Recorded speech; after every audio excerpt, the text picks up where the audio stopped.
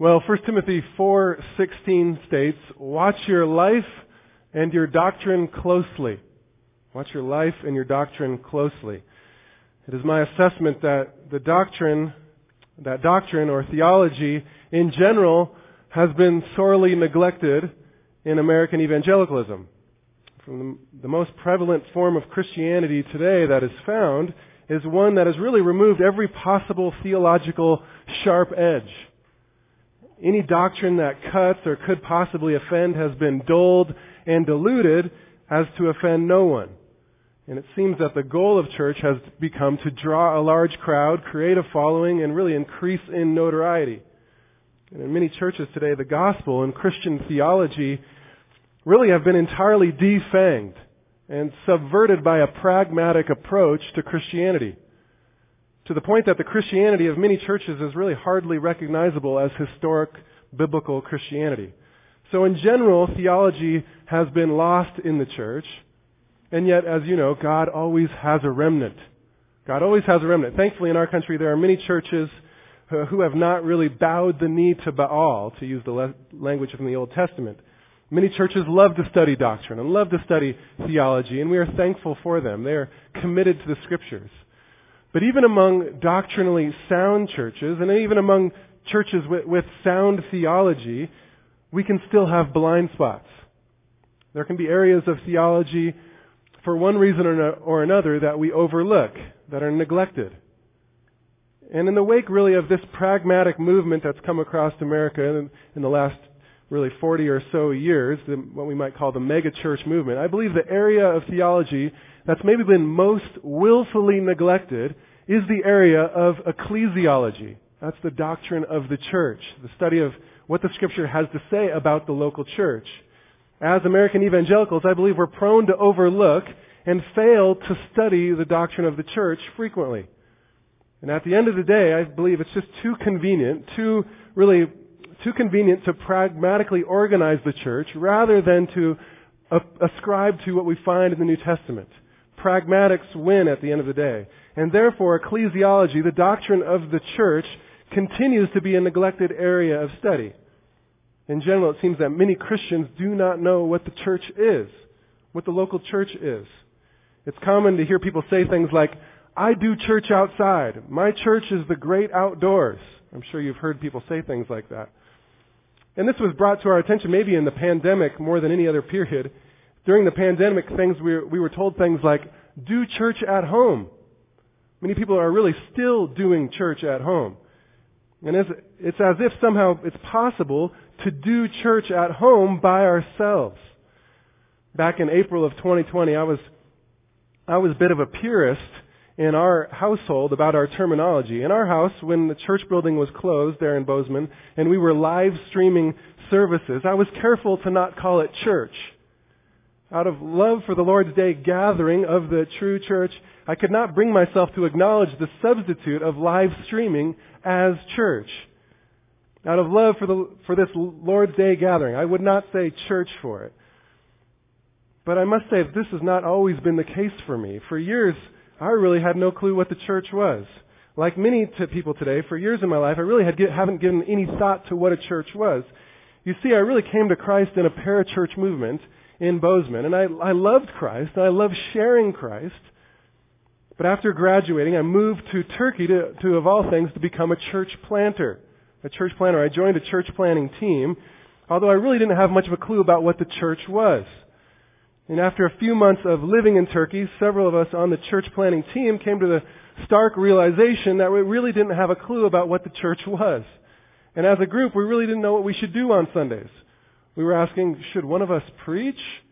Should we take the Lord's Supper together? How should we do that? And then when a young Turkish student came to Christ, we were going, should we baptize him? Who's supposed to do that? And really we didn't have a plan. And needless to say, overall, our effort to plant a church there in Turkey proved to be quite ineffective. And after 3 years of living there, I returned to Montana with a desire to understand the church and really be equipped in this regard. And over the past several years, I've grown in my desire to study the church, study what Scripture says and is revealed about what the church is supposed to be, to understand these things, and then to practice them, and then really to teach the biblical doctrine of ecclesiology, And this might help you understand why we as a church have really been studying the things we have been studying. Really, it's my desire to be a part of a church and help lead a church family that is committed to living out the New Testament together. Living out the New Testament prescriptions for what a local church is. Therefore, for months now in Sunday school, we've been studying the doctrine of the church. We began by studying the gospel, the good news of Jesus Christ, and how when people believe the gospel, it radically changes them. They become a new creation in Christ. And then these people who have come to Christ and are born again then gather themselves together in local churches. And we discussed also things like the Lord's Supper, how we are to manage the Lord's Supper. What does that mean in the context of the local church? We also looked at things like baptism. What does baptism mark a believer? How does it relate to the church as a whole? What does it tell us? And we also discussed church discipline. This is how the church remains pure, how we are to care and love for one another. And really, despite the fact that the practice of church discipline has become really a retired ancient relic, a relic of church history in most churches, we studied how Christ explicitly commands us to practice church discipline in Matthew 18. We've been studying all these things in Sunday school, but also from the pulpit these last few weeks, I've been hitting some key areas that I'd like us to know and be aware of. Really, you might say filling in some gaps. For example, we discussed a few weeks ago why we sing in the church, studying Colossians 3:16. And we've also studied the fervent love that the church should maintain together from 1 Peter 4. And then lastly, we looked again at 1 Peter 4 and discussed the purpose of spiritual gifts in the church. Eventually, my plan is to make our way towards the book of 1 Thessalonians. That's where we'll be this fall, Lord willing. But before we get there are a couple more ecclesiological items that I just wanted us to cover and look at together. And this morning, the topic that I'd like us to address is really the leadership of the church. The church's leadership. How the church is led is really a critical component to this thing called ecclesiology, the doctrine of the church. And this morning, I'd like us to focus on the role of the elder, the biblical role of an elder. And to do so this week, we'll be again in 1 Peter, and primarily in 1 Peter 5. So if you would, you want to make your way there with me, past the book of Hebrews, then James, then 1 Peter 5. This morning, I'd like you to see what God has said in His Word about the office of elder. So just to gain a little context, let's back up in chapter 4 to verse 12, and we'll read through verse 4 of chapter 5. So beginning in 4:12, follow along with me. Beloved, do not be surprised at the fiery ordeal among you, which comes upon you for your testing, as though some strange thing were happening to you. But to the degree that you share in the sufferings of Christ, keep on rejoicing, so that also at the revelation of His glory you may rejoice with exultation. If you are reviled for the name of Christ, you are blessed, because the Spirit of glory and of God rests on you. Make sure that none of you suffers as a murderer or a thief or an evildoer or a troublesome meddler. But if anyone suffers as a Christian, he is not to be ashamed, but is to glorify God in this name. For it is time for the judgment to begin with the household of God. And if it begins with us first, what will be the outcome for those who do not obey the gospel of God? And if it is with difficulty that the righteous is saved, what will become of the godless man and the sinner?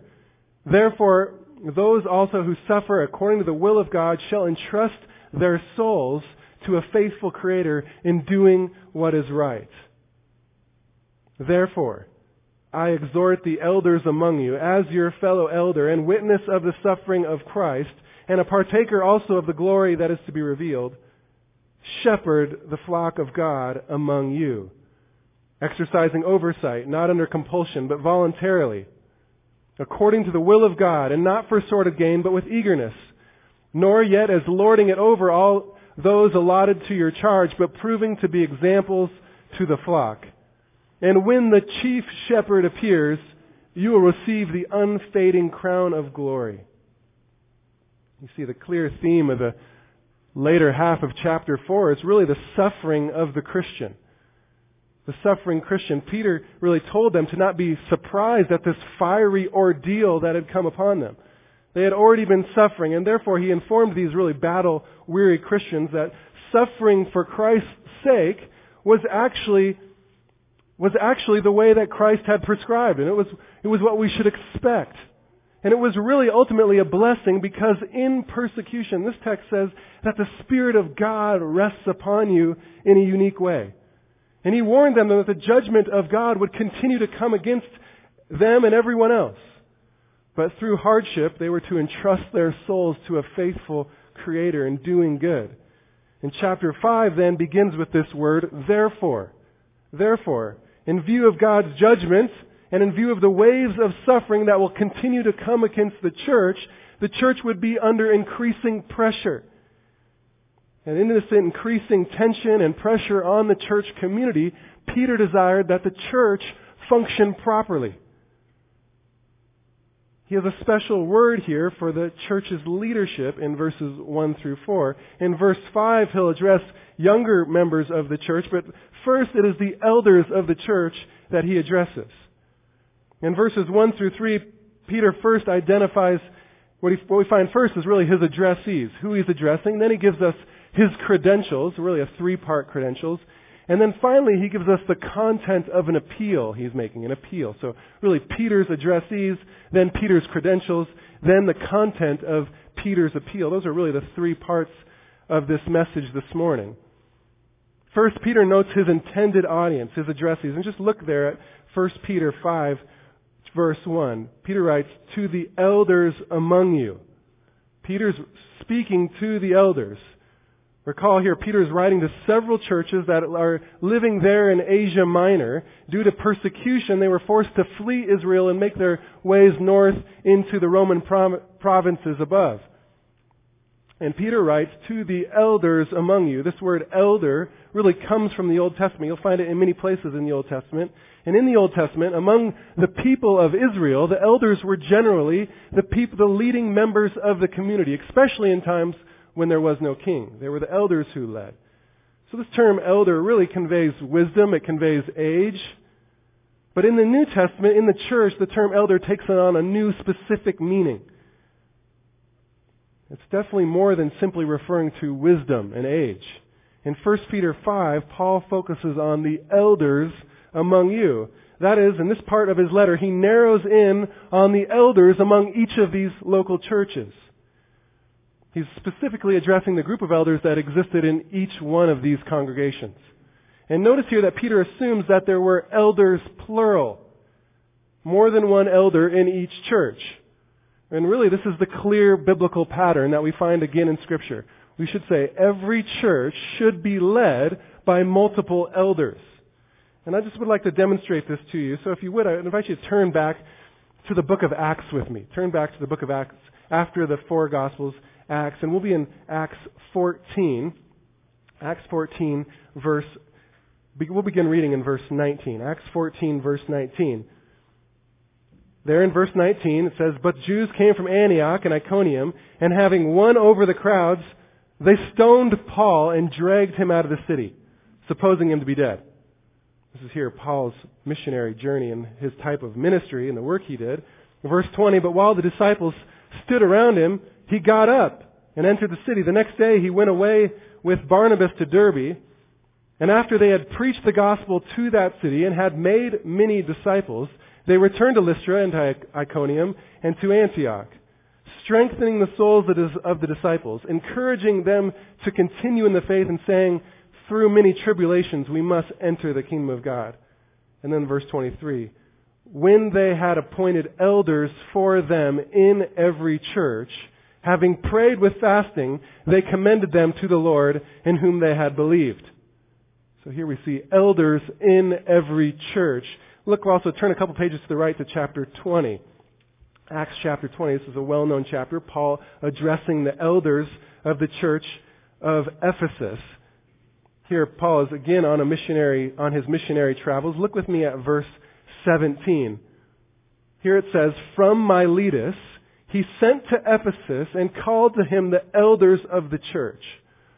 So here Peter calls these elders to come to him. They're really coming down to Miletus from Ephesus so that he can speak with this group of elders. Elders, plural. So here we have two examples in the book of Acts where we see elders, plural. And we can find something similar in 1 Thessalonians. If you would, I invite you to turn over there with me. 1 Thessalonians. If you make your way through the New Testament, Ephesians, Galatians, Ephesians, Philippians, Colossians. Then next comes 1 Thessalonians chapter 5. And look at verse 12. 1 Thessalonians chapter 5, verse 12. But we request of you, brethren, that you appreciate those who diligently labor among you, having charge over you in the Lord and giving you instruction. Here notice that we do not have the word elders, but what we do have is a plural group that is giving leadership. They're responsible for giving charge over the congregation and also instructing the congregation. And finally, turn with me to Titus. This is just a couple books to the right, a few pages to the right, to the book of Titus, past 1 and 2 Timothy. Titus chapter 1. Here in this book, Paul is instructing his young son in the faith, Titus, regarding how he's to continue the work of establishing the gospel and building up the churches in Crete. Really, Paul had preached the gospel and made many disciples on this island, and now he was leaving behind Titus. And look with me at verse 5 of chapter 1. Paul writes, "For this reason I left you in Crete, that you would set in order what remains and appoint elders in every city as I directed you." Here again, appoint elders in every city. Just very much like what we find in Acts 14:23. And what we see here is that Paul says, in every city. And the assumption is here, like most of the New Testament, that there is only one church in each city. It was the church of Ephesus, or the church of Philippi, or the church that existed in Corinth. So the normal biblical pattern that we see is that every church be led by a group of elders, plural.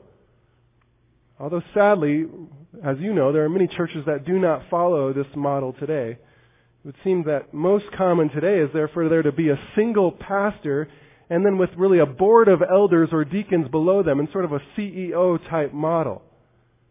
But really this does not accord with Scripture because, as we'll see in a moment, elders are pastors. Elders are pastors. They're synonymous. But for now, since we're in the book of Titus, it would be good for us to consider briefly the qualifications for this office of elder. Twice in the New Testament we find lists of qualifications for elders. Once in 1 Timothy 3, which we read earlier this morning, and then here in Titus 1.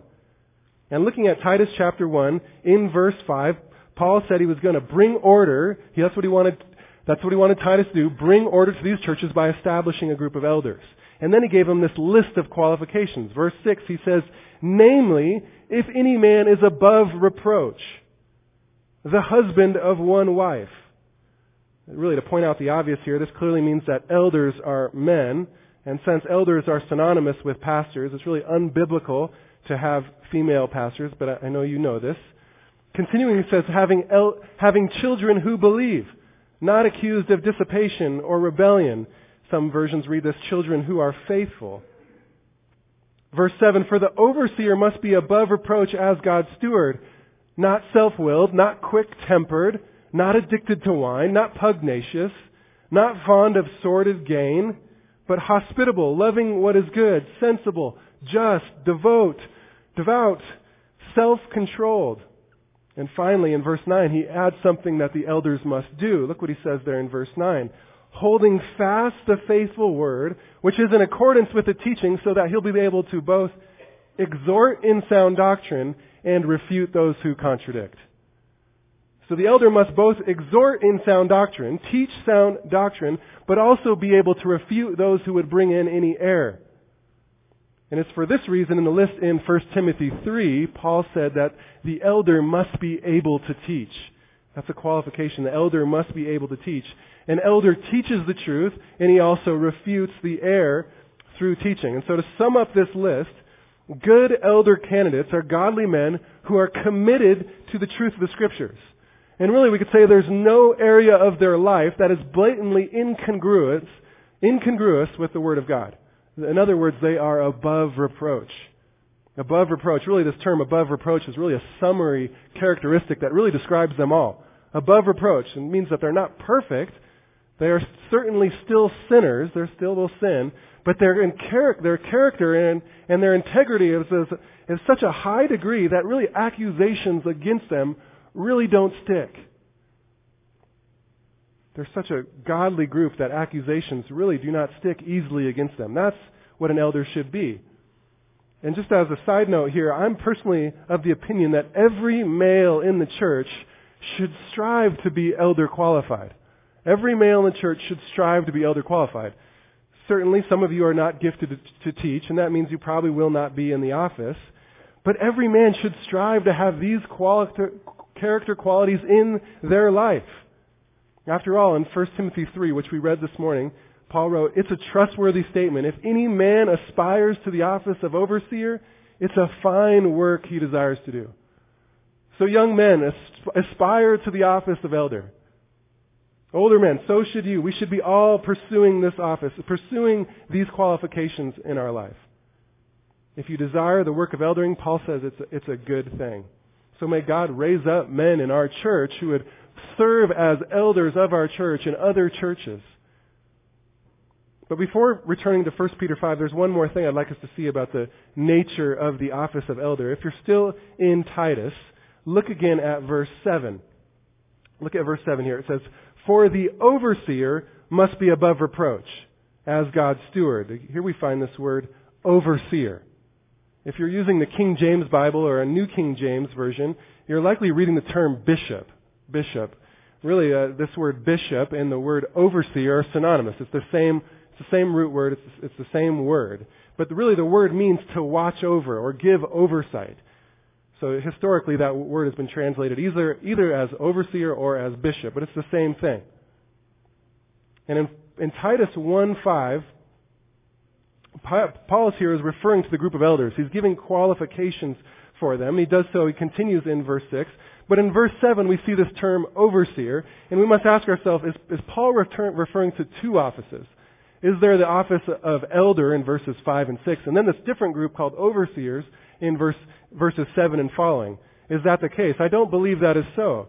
This is just one office that he's describing. But he describes it in different ways. He calls it an elder and he calls it an overseer. I think the context of this passage makes that clear. He's only referring to one office, but he can refer to them as an overseer, a bishop, or an elder. He can call them either way. And this really is a repeated truth found in other passages. I would invite you to turn back with me to Acts chapter 20 to see this same thing. Again, backing up to the book of Acts, see Paul here speaking to these elders in Ephesus who he's now called to himself. And look, again, we saw verse 17. He called these elders down to him. He's going to impart a final word of instruction to them. These are men who labored alongside him in ministry. But look at his words to the Ephesian elders beginning in verse 25. He says, and now, behold, I know that all of you, among whom I went about preaching the kingdom of God, will no longer see my face. It's the last time Paul is going to see his close brothers in the faith here. Verse 26, therefore I testify to you this day that I'm innocent of the blood of all men. For I did not shrink from declaring to you the whole purpose of God. Paul shared with them everything. The whole purpose of God. Verse 28, be on guard for yourselves and for all the flock among which the overseer has made you overseers, to shepherd the flock of God, which he purchased with his own blood. Shepherd the flock of God. Here notice that Paul reminds these elders in Ephesus that the Holy Spirit has made them what? He's made them overseers, or he's made them bishops.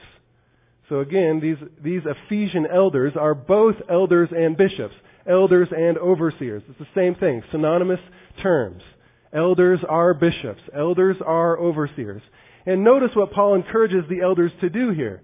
He encourages them to shepherd the church of God. They were to shepherd.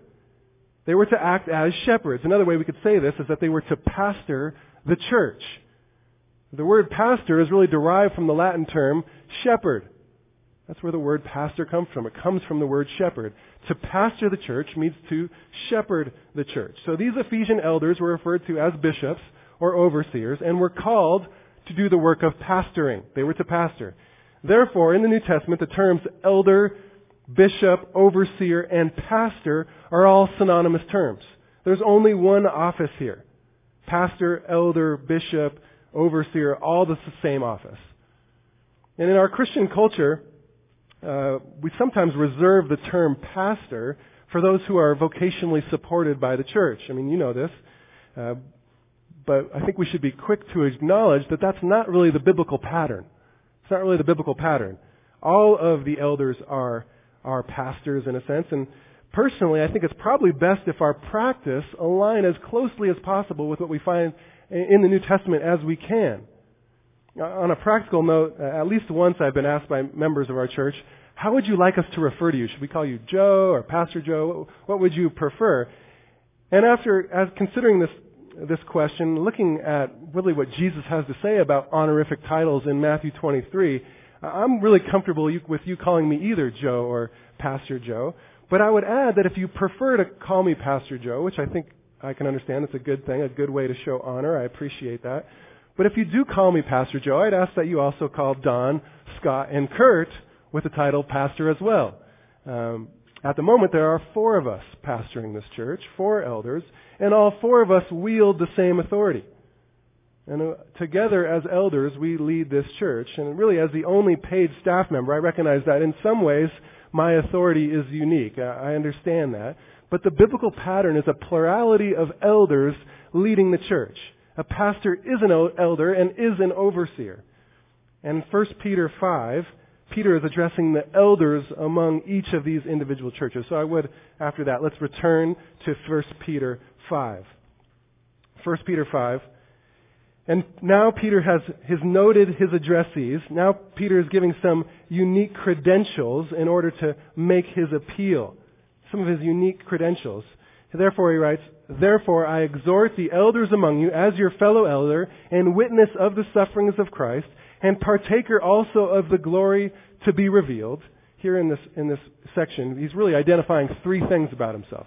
He's a fellow elder, he's a witness of Christ's suffering, and then he's a partaker of the glory which is soon to be revealed. And to consider this first one, it's interesting that here Peter refers to himself as a fellow elder. In chapter 1, verse 1 of 1 Peter, Peter referred to himself as an apostle of Jesus Christ. But here he seems to be intentionally placing himself on a similar level with the elders. He's their fellow elder here. He's not speaking down to them as a superior would to inferiors. Although as an apostle, definitely Peter had a unique authority in these churches. In a sense, the apostles sort of functioned as elders for all the churches. They had authority and unique authority over all the church, the whole church. They had universal authority in all the churches as an apostle. But here Peter is not really commanding as a superior. He's appealing to them, which is the verb that's used. I exhort you. I exhort you, or I appeal to you. Exhort may carry too strong of a connotation. What he's really doing is just simply coming alongside of them as a fellow elder. Next, Peter reminds them that he's a witness of the suffering of Christ.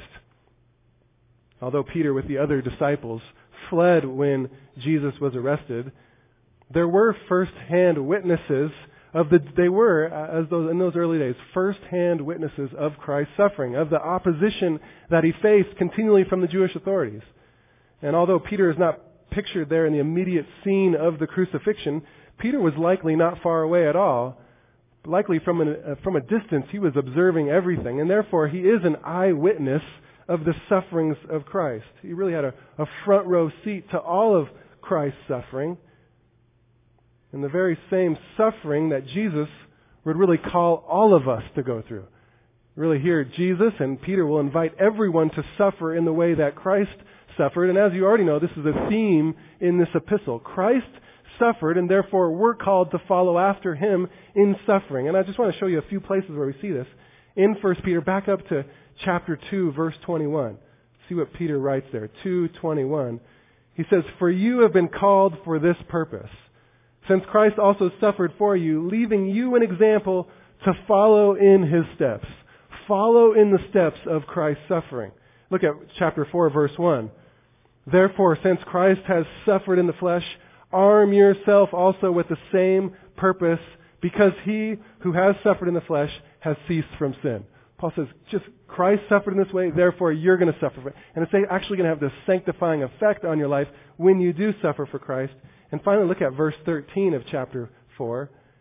Peter writes here, "But to the degree that you share in the sufferings of Christ, keep on rejoicing, so that also at the revelation of His glory you may rejoice with exaltation." Rejoice in the suffering. You see, Peter fully expected that each Christian would share in the sufferings of Christ. And therefore he called us to rejoice when we suffer for Christ, looking ahead to His glorious appearing, when He would be revealed in glory, which is really the third credential that Peter lists in 1 Peter 5:1. He's also a partaker of the glory that is to be revealed. You see, although the Christian's life would include suffering, we're always constantly looking through suffering ahead to the glory that is coming, the glory of Christ's return. Christ would return at any moment. So although we suffer, we keep our eyes fixed upon Christ's return. So here, Peter, as a fellow elder, as a witness of the suffering of Christ, and also as one who anxiously awaited the glorious return of Christ, Peter here appeals to them. He comes alongside of them. And really this brings us to Peter's command. The command, as we've already seen, comes in this form of an appeal. He's appealing, but nonetheless this is an urgent command. And as I've considered this verse this past week, I believe Peter's command here really epitomizes the work of the elder. This is the primary task of the pastor, elder, and overseer. In a way, all the other responsibilities in Scripture that the elder has are subservient to this one. So appealing to these local church elders and all local church elders, Peter writes, "Shepherd the flock of God among you." The command is to shepherd, or be shepherds. And here it's to shepherd a particular people. Look at there, it says, it is the shepherd the flock of God. But notice that it's not the entire flock of God. It's really a portion of the flock of God, that which is among you. Again, Peter is addressing elders in each of these churches, and they're commanded to shepherd the flock of God, which exists around them or among them. And these two little words are incredibly important to me as an elder pastor. Among you. These two words really define the boundaries of my responsibility as a pastor and elder. If these words were not in this verse, my responsibility was to shepherd would extend to the entire flock of God, which would be really the entire global church, the universal church. I mean, if that were the case, my jurisdiction would really be unlimited. It would include all of us, every single Christian. The sheep around us as elders, that's our call. The sheep around us, our local church. That means I and the other elders of this church really have no responsibility, no spiritual authority in the lives of the members of, say, Blue Creek Baptist Church just down the road. I have no spiritual authority in the lives of the members of Faith Chapel or really any other church. But we as pastor elders are called to shepherd this church, this flock of God, the flock of God among us. Our obligation is to shepherd this church family. And again, this is the primary responsibility given to pastors and elders. We are to shepherd. And just think about this for a moment. What does it mean to shepherd? What does it mean to shepherd? When you think about shepherds, in general, shepherding is sort of a lost profession of today. We don't think of it much. We don't have probably any real-world examples of men who are shepherds that we actually know. Maybe some of you do. But what does it mean to shepherd? To live with sheep, to take care of sheep, to watch out for sheep, to follow sheep, to lead sheep. Well, in the Scriptures, there is a lot to say about this role of shepherding. And really the background behind this term is really quite rich. You see, this term here, to shepherd, or the verb to shepherd, there's really quite a bit of Old Testament background and New Testament background. And I'd like us to think about some of that this morning. I'd like to give a little survey of what the Bible talks about when it refers to this role of shepherding. And so if you would, I'd invite you to follow along with me in your Bibles, and we'll do some more page turning. And I know we've already done a lot of page turning this morning, so thank you for hanging with me. But let's go into the Old Testament, if you'd like. Otherwise, just listen along. But let's turn back to the fourth book of our Bibles, to the book of Numbers. Clear back to the Torah, the books that Moses wrote. Numbers chapter 27. You see, since the time of the wilderness wandering of the people of Israel, God has been appointing leaders to shepherd His people. And He's referred to them as shepherds. He was referred to them as shepherds. Look at chapter 27 of Numbers, beginning in verse 15. Then Moses spoke to the Lord, saying, May the Lord, the God of the spirits of all flesh, appoint a man over the congregation, who will go out and come in before them, who will lead them and bring them in, so that the congregation of the Lord will not be like sheep which have no shepherd. So the Lord said to Moses, Take Joshua, the son of Nun, a man in whom is the Spirit, and lay your hand on him. So here, after Moses, Joshua was to function as the shepherd of the people of Israel. And later on, David would fulfill this same role. In 2 Samuel 5:2, the Lord commissioned David there to shepherd my people Israel. That's what it says, shepherd my people Israel, and to be a ruler over them. And as a king, David was a shepherd that cared for the flock of God. And as you know, David was a righteous king, but it did not take long for the elders, for the leaders of Israel to begin to neglect their responsibility to shepherd or care or protect and guide the people of Israel. For example, the prophet Jeremiah ridiculed the shepherds of Israel. If you would, I'd invite you to see these passages with me. Open to about the middle of your Bible to Jeremiah and look at chapter 10. Jeremiah chapter 10. There's a few passages here I want us to see in Jeremiah. Jeremiah chapter 10, and look at verse 20. Here, Jeremiah is prophesying about the condition of Israel. He says, My tent is destroyed, verse 20, and all my ropes are broken. My sons have gone from me and are no more. There is no one to stretch out my tent again or set up my curtains. For the shepherds have become stupid. They have not sought the Lord. Therefore they have not prospered, and all their flock is scattered. The shepherds really have become dumb. Turn to Jeremiah 23. Jeremiah 23 for a similar word from the prophet. Jeremiah 23 verse 1. Woe to the shepherds who are destroying and scattering the sheep of my pasture, declares Yahweh. Therefore, thus says the Lord, God of Israel, concerning the shepherds who are tending my sheep. You have scattered my flock and driven them away, and have not attended to them. Behold, I'm about to attend to you for the evil of your deeds, declares the Lord. Then I myself will gather the remnant of my flock out of all the countries where I have driven them and bring them back to their pasture, and they will be fruitful and multiply. Here Jeremiah begins to prophesy of a time in Israel's future when once again they would be regathered. This is new covenant language. A time when Israel would repent and come back to the Lord. A future prophecy about them. But look at verse 4. I will also raise up shepherds over them, and they will tend them. They will not be afraid any longer, nor be terrified, nor will there be any missing, declares the Lord. This is a time in future when God will employ human leaders to shepherd the people of Israel. Again, this is when the new covenant has been entirely fulfilled among the people of Israel.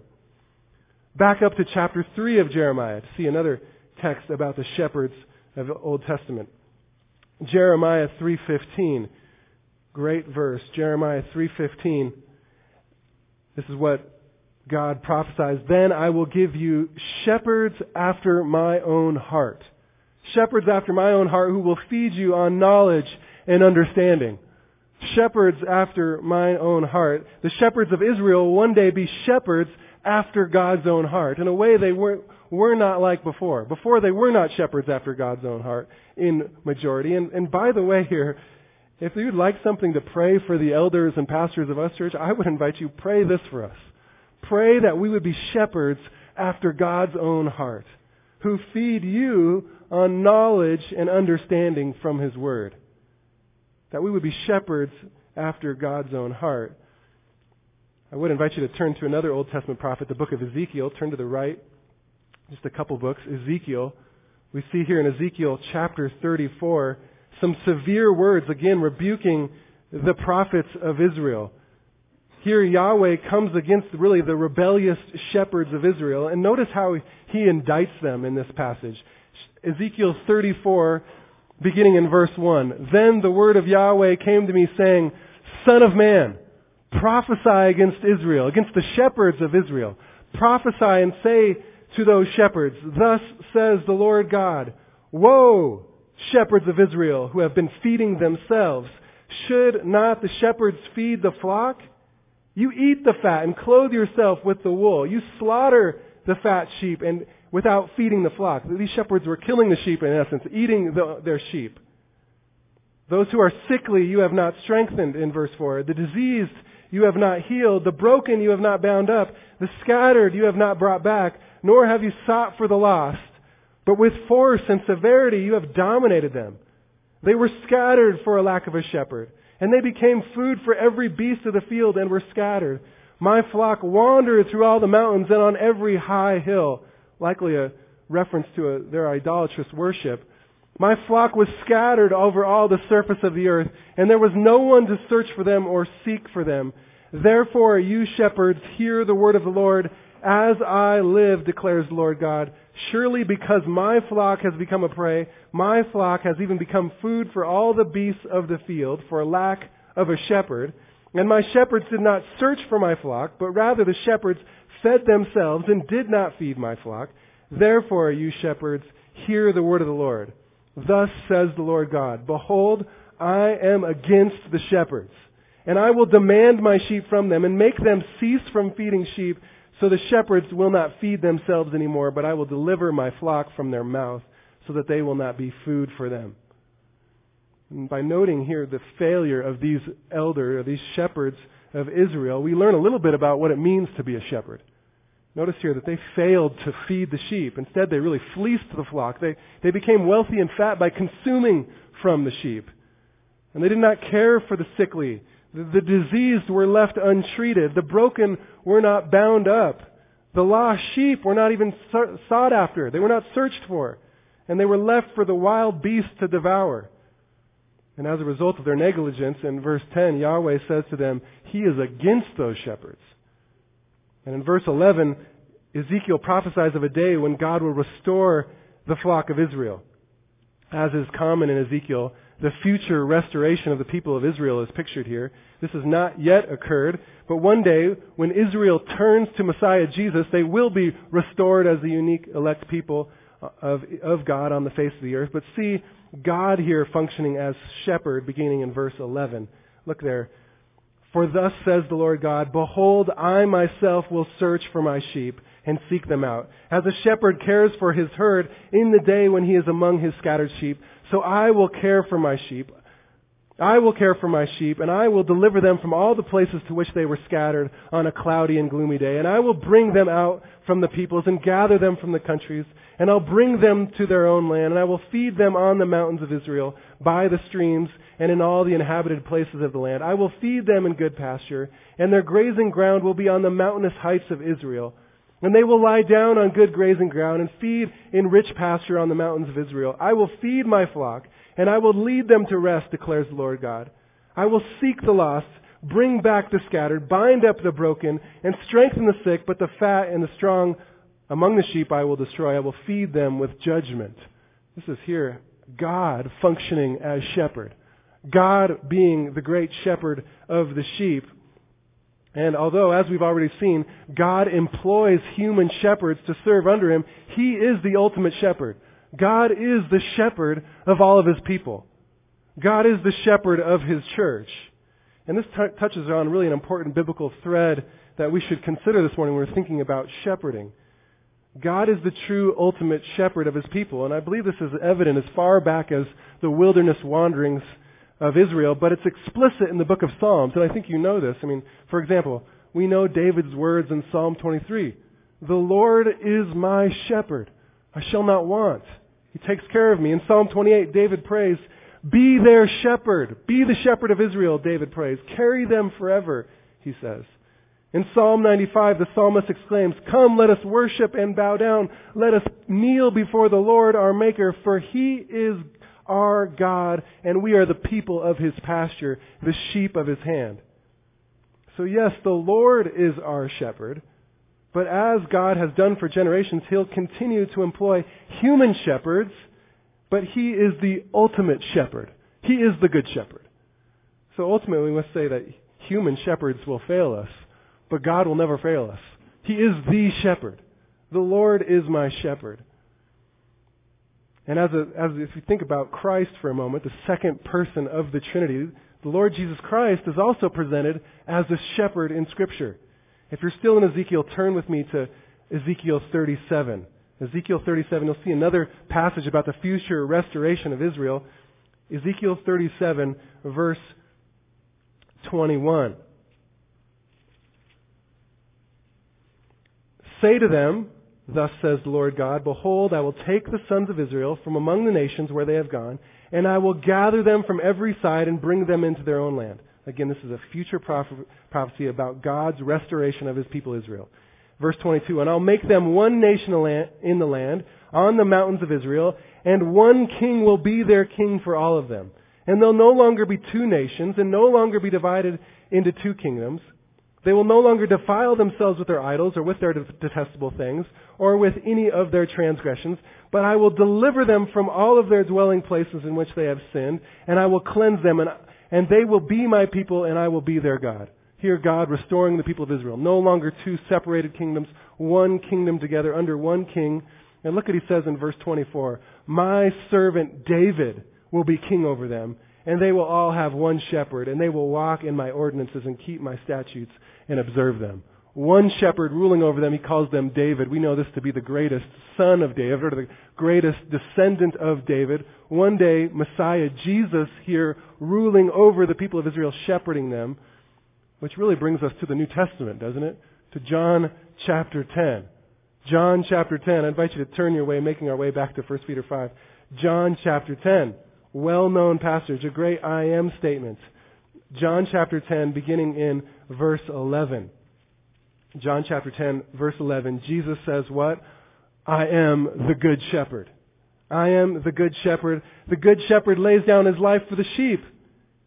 He was a hired hand and is not a shepherd, who is not the owner of the sheep, sees the wolf coming and leaves the sheep and flees them, and the wolf snatches them and scatters them. He flees because he's a hired hand and is not concerned about the sheep. I am the good shepherd, and I know my own and my own know me, even as the Father knows me, and I know the Father. I lay down my life for the sheep.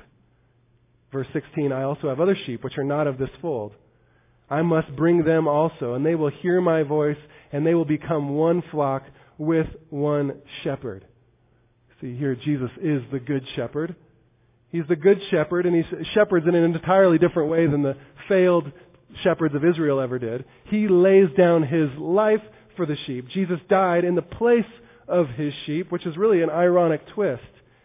The good shepherd became the Lamb of God who takes away the sin of the world. The shepherd dies for his sheep. He is shepherd, and he's also the sacrificial lamb who dies for the sheep. And it's for this reason that the author of Hebrews in chapter 13 refers to Jesus as the great shepherd of the sheep who God raised from the dead. Peter refers to him as the chief shepherd. This, of course, implies that every other shepherd, every pastor, is merely an under-shepherd to the Lord Jesus Christ. He is the great shepherd. In Ephesians 4:11, the Apostle Paul wrote, Christ gave some as apostles and some as prophets and some as evangelists and some as pastors and teachers to the church. So Christ gave pastors, or more accurately, you could say there, He gave shepherds to the church. But here Christ, as God, is the chief shepherd. He gives shepherds to the church, but He is the chief shepherd. And really, as we're in the Gospel of John, we should look at one other passage. Turn to the end of the Gospel of John. John 21, well-known passage on this topic. We cannot miss Jesus' words to Peter in John chapter 21. You see, Peter had denied Jesus 3 times, and now Jesus here in this account is restoring Peter. But look with me at John 21, verse 15. So when they had finished breakfast, Jesus said to Simon Peter, Simon, son of John, do you love me more than these? He said to him, yes, Lord, you know I love you. He said to him, tend my lambs. And he said to him again a second time, Simon, son of John, do you love me? He said to him, yes, Lord, you know I love you. And he said to him, shepherd my sheep. He said to him a third time, Simon, son of John, do you love me? And Peter was grieved because he said to him a third time, do you love me? And he said to him, Lord, you know all these things. You know that I love you. And Jesus said to him, tend my sheep. tend my sheep, shepherd my sheep, tend my lambs. I don't think we can underestimate how these words impacted Peter. These commands from Christ to shepherd the lambs that God had given to him. Shepherd them. And that's why when we return to 1 Peter 5, we find these words. These words were close to Peter's heart. 1 Peter 5 again. Therefore I exhort the elders among you, as your fellow elder and witness of the sufferings of Christ and partaker of the glory that is to be revealed, shepherd the flock of God among you. So with God as our example, and with Christ as our example, and with the failures of Old Testament Israel's shepherds in view, this is our responsibility as pastors and elders. We are to shepherd the flock of God among us. We're to shepherd the flock of God. In essence, this is really the primary responsibility of my job description. To shepherd is really an all-inclusive term that really encompasses all aspects of pastoral ministry. We'll expand more on this next week, but for now, let me just say a few things about shepherding. Shepherding involves feeding. I believe that's the preaching and the teaching of the Word of God. Elders, pastors teach the Word of God, sanctifying the people by the Word of God. Shepherding also involves leading. It's organizing church, giving charge over the church, leading the church and organizing it in such a way that leads to spiritual nourishment and equipping others to lead in the church. Shepherding involves protecting, refuting false doctrine that threatens the life of the church. Shepherding also involves warning and correcting. At times, really, sheep need to be pulled back and warned about dangers ahead, need to be admonished.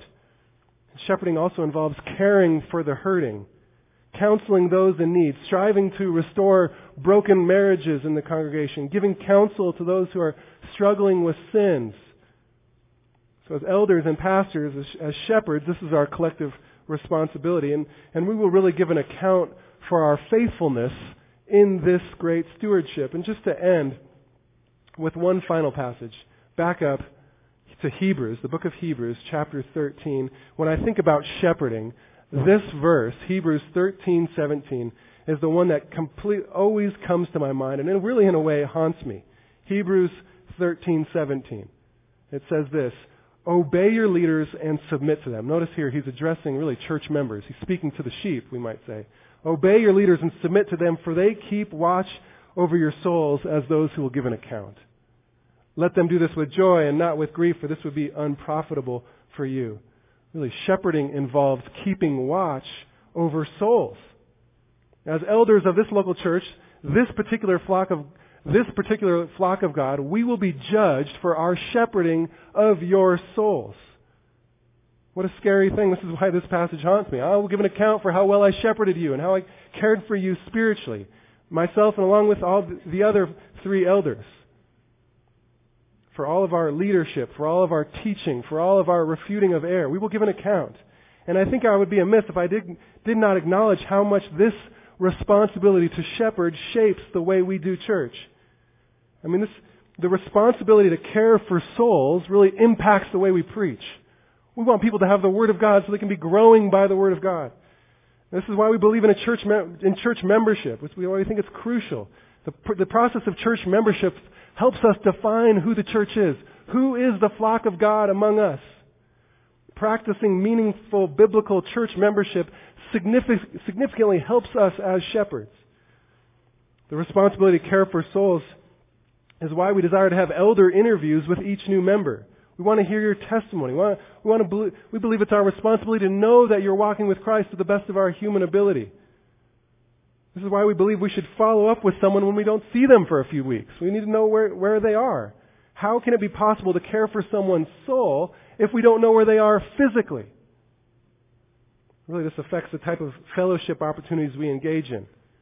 This also means that we will encourage you to help us in this great work. That you can be, as a member of this church, can be little shepherds to one another, caring for one another, admonishing one another, speaking the truth to one another. So we need your help in this great work. And this also means, by God's grace, if He chooses to bless our ministry and we grow numerically, when the membership of our church reaches to a point that we can no longer fulfill this great obligation to shepherd the people or shepherd the flock of God among us, we have no choice but to plant another church, to start another church with a new team of elders to pastor, to shepherd that church, that new church, because we must take this obligation seriously. We are commanded to shepherd our church, and we will strive by God's grace and through your prayers to really be faithful to this great task. After all, we are to shepherd this church. This is what Acts 20:28 refers to, the church which he purchased with his own blood. If each sheep, each lamb is so precious to our Lord Jesus Christ, we as under-shepherds must value each one of you as well. We must care for you and shepherd your soul. So let us pray towards that end. Heavenly Father, I personally am just humbled by this task. I think of my failures as a shepherd. I think of the great shepherd, how much I need him, how much we need him as elders. We need you to lead us and guide us, because ultimately we know you shepherd this church. You are the great shepherd, and we are your under-shepherds, and so help us, Lord, to be faithful to this great task.